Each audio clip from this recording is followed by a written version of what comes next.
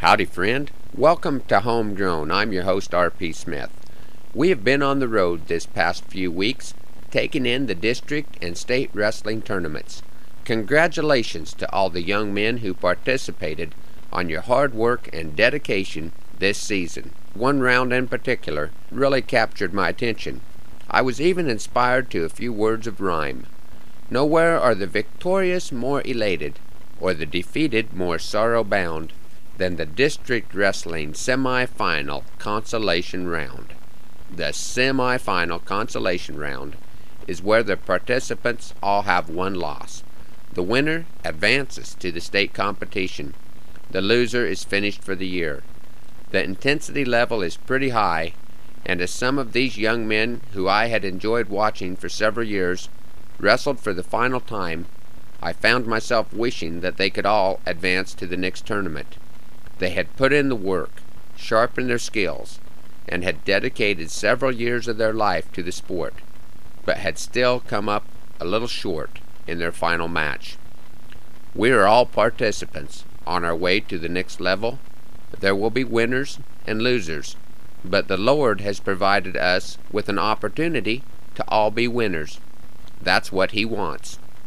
That's why He sent His Son Jesus to wrestle with the sin of the world, so that at the conclusion of our final match, Christ will be there to raise our hand in victory.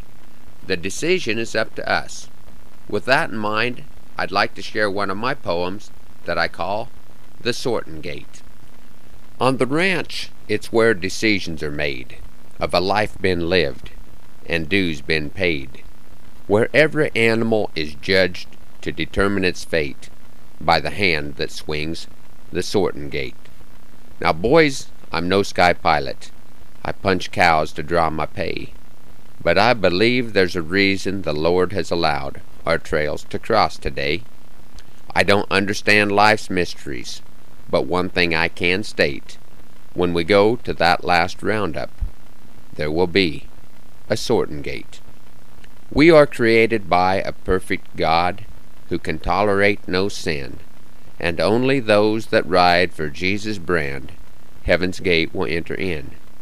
Because God made Him who had no sin to be the sin for us, so that through Him we might become His own righteousness.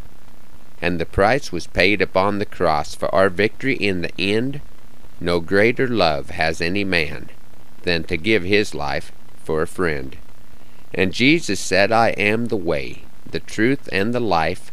No one comes to the Father but through me. The devil and his legions are spreading pain and strife, and they're saying it's all a lie, boys. Wait and see. So we prepare the horse for battle, but victory is for the Lord. Open up His book, study His word, and it will be your sword. Not all who are crying out, Lord, Lord, are living by His ways, and their hearts are just as black as the mavericks, slicks, and strays. The herds they will be gathered. They'll be there from every land, with the purpose of determining ownership by brand. For some the trail is long and winding, and for some it's short and straight. But it's who you know, not what you know, when you reach the sortin' gate. The sheep will enter through the gate, the goats still haven't learned. The chaff is sorted from the grain, and the chaff will all be burned. If you're wondering about my motives, I'm just talking as a friend, because I care which way the gate swings when we reach that trail's end.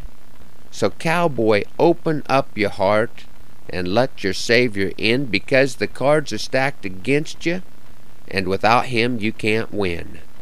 Someday we'll ride beside still waters, where those lush green meadows grow, when the gate will swing and the voice will ring, Father, these are ones I know. Thank you, friends, for sharing your time with me this morning. Hope you all have a great week, and that you can join me right here next time for another round of Homegrown.